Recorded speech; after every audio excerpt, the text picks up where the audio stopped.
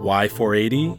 It's the number that drives our work lives. 480 minutes. That's all you have every workday. And the decisions that you make each minute can change everything. When you plan out your business goals over the next 2 years, that's only 480 workdays to get it done. In your entire 40-year career, you've only got 480 months to make an impact with your work. Time is the limit we can't control. Because time is your most precious resource. This is the Leadership 480 Podcast. Welcome to the 480 Podcast. I'm your host, Beth Alms, and my guest today is going to talk about one of the toughest things that leaders have to deal with in their 480 minutes each day. And that is what HR calls engaging your team, or as the rest of us really think of it, more like figuring out how to motivate the people to do what you actually need them to do. Spoiler alert, it's really hard. So we're also going to talk too about the flip side of what happens when people actually become too engaged and they enter into the danger zone of burnout. So to talk with me today, I'd like to introduce Verity Creedy, who heads up part of DDI's product management team and has also led our sales teams in Europe. Welcome, Verity. Hey, thanks so much. Pleased to be here. So tell us a little bit about what happened the first time you ever became a leader. Yeah, so the first time that I became a leader was in 2007. I went from being a project manager to being a project manager team leader. And the spoiler alert is right, because it's hard. And that was sort of the first thing that I realized. Lots of people go into leadership for the pay rise. Actually, 1 in 5 go into leadership for the pay rise. And it's incredibly hard. I was on a busy commuter train from London and heard this guy bragging to his friend next to him about the fact that he was going to become a leader and the salary that he was going to get with that. And I was sort of, in a sadistic way, kind of chuckling in my head, thinking, I can't wait to hear the conversations in the next few weeks, because actually he did not fully realize what his new role was. And I think people are shocked to find out how challenging it is to engage people, to coach them, so that they can really see how their work contributes to a bigger organizational picture. So it really makes me realize, and made me realize then in my first time as a leader, that engagement is not the soft stuff, it's the really hard stuff. And it's essential to have engaged teams, or you're not going to accomplish anything and be successful. Yeah, I kind of remember being in that position myself of, first time I became a leader was so much harder than I ever expected. I kind of always had this assumption when I was young, right? Like, oh, I'll just be a manager. I'll just manage people. I'm so much better at that part of things. And it was so hard, like all the questions and all the needs they have. And I can remember this moment of we were kind of like staying late one night and my direct report asking me why do I have to do this? Why do I have to do it? And I'm sitting there going, and I was like, at this point, I was like, because I made a mistake. Yeah. I made a mistake and now we have to fix it. And that moment of honesty just totally changed everything. Yeah. And I was surprised about how that really changed the dynamic when I started to get a little bit more honest. And she was like, all right, let's get it done. Yeah. Exactly. I was like, oh, okay. Yeah. So as you were kind of in that first role, what did you learn about engagement? I think the main thing that I learned was that, I guess a couple of things. One was that I had gone from being quite a technical expert, in this case in project management. And then as I became a leader, what I realized was it's not very engaging to just tell people what to do. So I was chuckling the other day because my daughter was watching a Peppa Pig episode. And in the episode, Madame Gazelle, the teacher of the playgroup, asks them what they want to be when they're older. And the first kid says, I want to be a teacher. And she's like, oh, lovely. And the kid says, because I want to tell people what to do. She's like, oh, okay. And then the next kid says, I want to be a nurse. And she said, why? Oh, because I want to look after people and tell them what to do. And so you can imagine it went kind of on and on like this. And I think that's what I realized was you sort of think as a technical expert that when people come to you with questions, you tell them what to do. And what I realized is that's not engaging at all. And engagement is a bit of a balance between the practical stuff of getting things done, making sure people are engaged enough to do things, but also the personal side, that they feel valued, that they feel satisfied, that they feel motivated. And I also think, as I've developed as a leader, really recognizing that engagement is also about diversity and about psychological safety as well. What do you mean by psychological safety? Yeah, in today's world, with the speed with which things are moving, with the changes of digitalization, with just the volume of change, making people feel safe in that environment, I think is critical to their engagement, that they feel safe at work and therefore feel they can contribute freely and comfortably. And I think that's actually super key, because I've been hearing this a lot too. Like, people want to be more involved, right? Like, they want to be, have a little bit more say in things and feel like they can give their ideas. So what's your best kind of tactic or trick? I don't want to call it a trick, but tactic to drive engagement. Yeah. I'll let you say more. It's more strategic, right? And it is a tactic. I think it's something I really had to learn. I think the answer to that question would be, it is about encouraging that involvement by asking questions.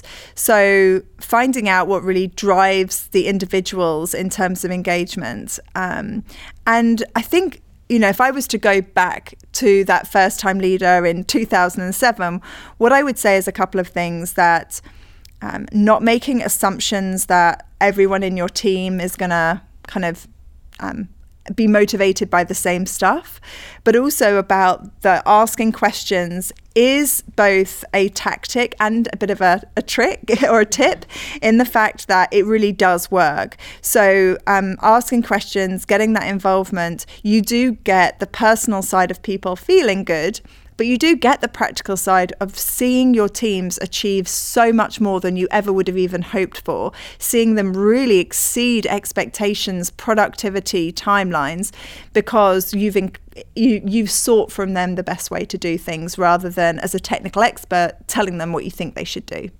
So I want to capture something you said there a little bit, that like different people are motivated about different things. And one of the things that you become a leader, and like in some cases you might get a big team right away, and sometimes you kind of like build up over time. And it's kind of like, everything I hear when people have kids, they're like, oh, you had a baby, and then everyone's like, oh, wait till you have two. That's when it really gets tricky. And it's kind of like that with teams a little bit, in terms of like, you might start out with like one or two team members, and you're like, I've got this, and then you've got a big team. So can you talk a little bit more about that part of like, the same thing doesn't motivate everybody? Yeah. So actually, I found it was a lesson that I learned quicker when I had more team members. So when I had one or two team members, I did carry on making the broad generalizations that this engages me, it'll probably engage you, especially when you're all in the same function, right? We're all motivated around the same thing. And then there I was leading a sales team of 13 people. And that was when I thought, well, we're all in sales, right? So go with the cliche. Most people are here to make money. Most people are really motivated by achievement and by making good dollar bonuses. And what I realized is that really wasn't true. That on the spectrum, I had people who were really excited about selling to really get their product into the client's hands and help that client be successful.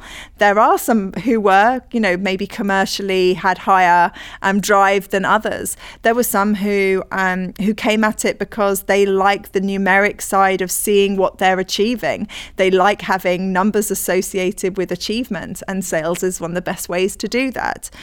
And so I think what I had to do was just really pause and just ask the question, what motivates you and what demotivates you, as simple as that, and then really listen to their answers. And that then I had to really adjust my style to that, to recognize that to engage one person was going to be different to engaging the other. What would motivate one would not motivate the other, and knowing what was really important. I think the other thing that I learned with a larger team was about getting all the voices out. So encouraging engagement from everybody, that they felt involved, that they all felt that their voice was valued. So that's an interesting point too, about that adaptive style of leadership, trying to do something a little bit different with each person on the team. Do you think so? Like, if you're the leader and you've got the right skills and you're listening, can the right leader engage anybody? I guess I'm going to say yes and no, which is sort of a consulting answer, right? That's really crystal clear for you.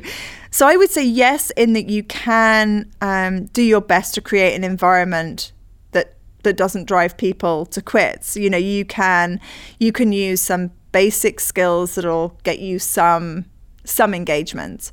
But I would also say that not every individual can be automatically engaged. So sometimes you're going to have to make hard choices about that. And let me share an example. So I had somebody who had been working for the organization for a long period of time and then joined into the sales team.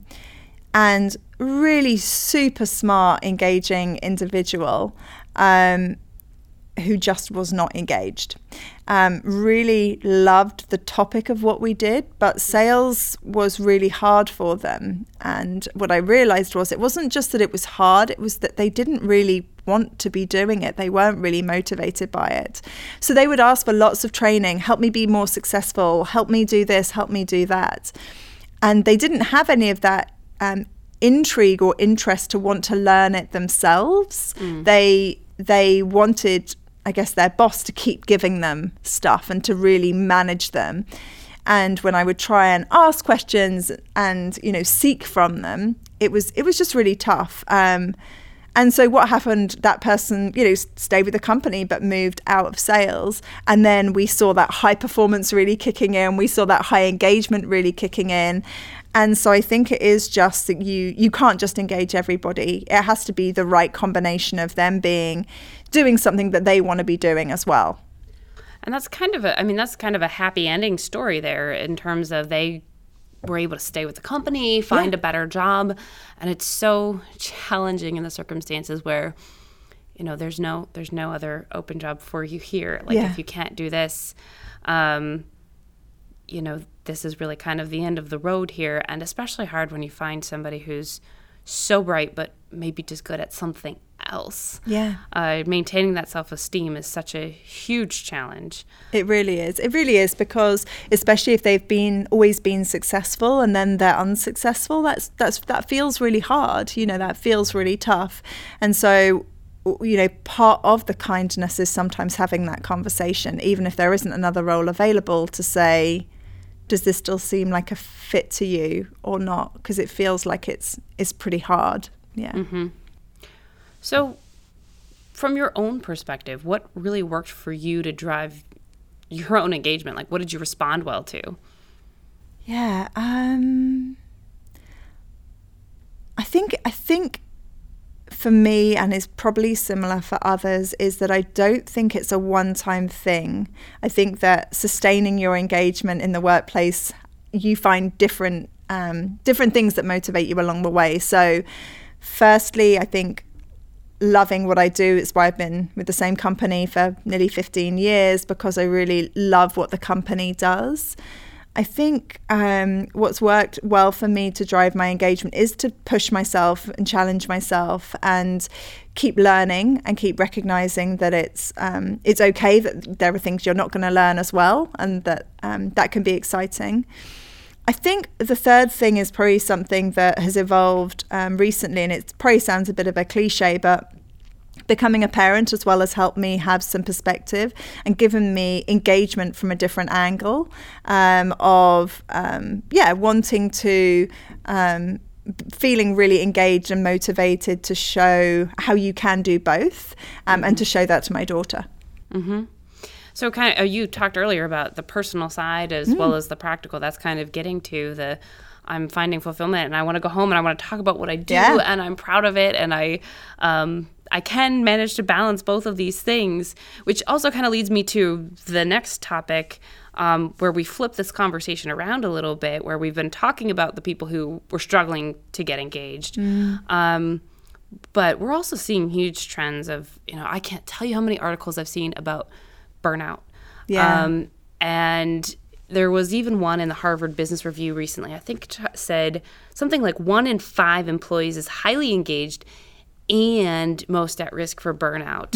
And I also remember seeing I think 20% of people in the UK were suffering, were the highest performers were also suffering from burnout. And it's hugely problematic, these astronomical numbers of people who just want to do well so badly that they're kind of losing that other side of things. Yeah, absolutely. And I've been, like you, I've been reading several different articles around it. And the high performers thing that you referenced from that UK study, it is often those who are most high performing and most perfectionistic, who, let's be honest, as leaders, you love having people in your team like that. But they are the ones who are most susceptible to burnout. And we really need to take it seriously as a concept. I think that's why we're seeing more and more articles around it. Really great author on the topic is Dr. Jerry Pulio. She's done some really good articles, one particularly good one's on changewithoutburnout.com. Really interesting site.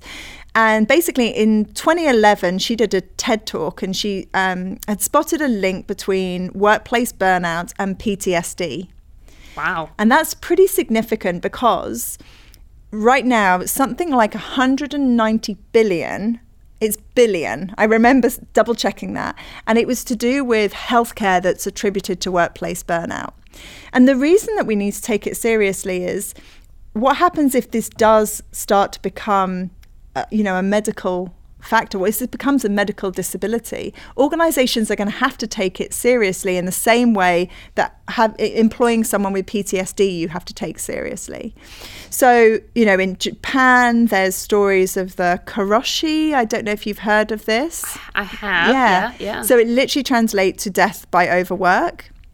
And it's tens of thousands of people. I think maybe it's like 20,000 people per year are sort of dying at their desks. And although there may not be a comparison number in other countries, there are lots of similar studies. So things like in the US, the Project Time Off, which showed the billions of unused vacation time that are sitting in. We're pretty bad about that. Yeah, here. It's not just here. That's the thing. It's growing really broadly in Europe, in Australia, in other parts of the world. There is that focus on people who are those high performers doing all those extras and really helping their organization doing that. But they are burning out. They are so exhausted from the achievement and from the pure volume of work that they're doing that they are burning out and needing real medical support. Well, and it's hard because, you see, the advice I got as a kid, as a college student, was always kind of, the harder you work, the more successful you will be. And if you are in doubt, work harder, and sort of the philosophy of you can always be outworking someone else. You might not be the brightest in the room, but you can always be the hardest worker, that kind of thing. So I don't know, maybe that was just me, but I think that it's a really hard message to overcome for those who want to achieve. And so I read some of those articles about karoshi as well, and I hope I'm saying it correctly. But when I read them, I think what kind of struck me was, there had been some young journalist, 31 years old, who had died, from cardiac arrest. Yeah. Otherwise healthy, and had put in something like 160 hours of overtime that month. But when I thought of that, to be honest with you, and so I read the article, I was like, holy cow, 160 hours. But that wasn't a month. And what that really kind of means is, if you're thinking about dividing that out, it's an extra 40 hours a week. And where they were saying things get dangerous is they were talking about it in hours of overtime per month, whether it was 40 hours of overtime a month or 80. But when I thought about that, that was, 80 hours a week, or stepping that back even to where they say it's dangerous, of 50, 60 hours a week, I know a lot of people in that range. I know there are many lawyers, doctors, others who are easily at that 80-hour-a-week mark.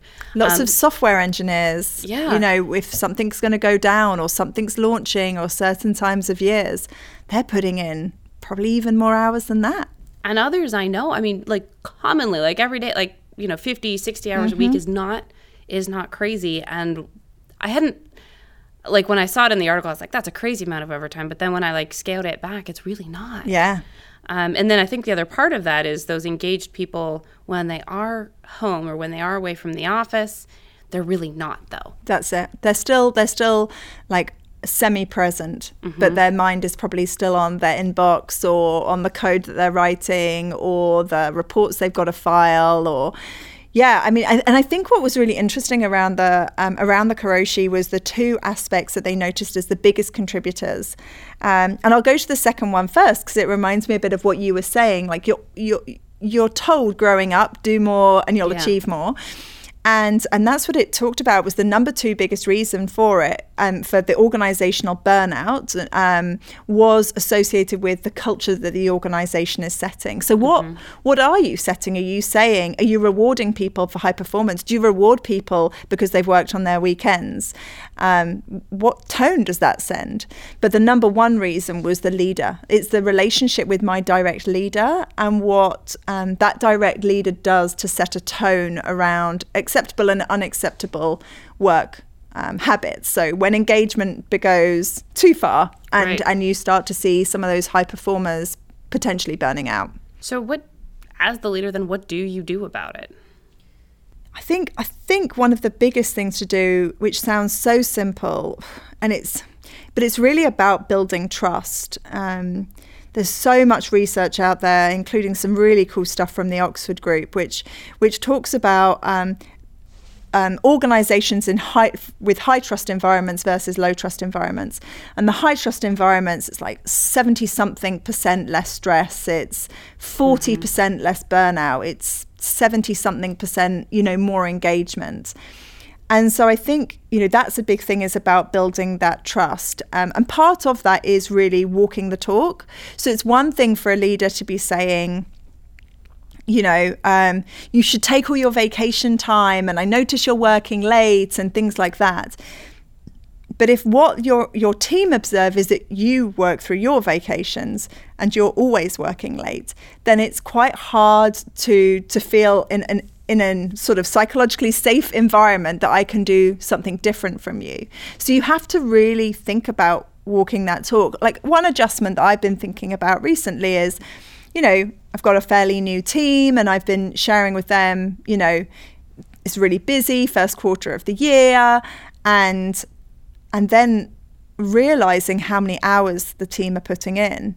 But also, I can't say to them, don't send emails at night, have the evening off, when they're seeing me send emails at 10 o'clock.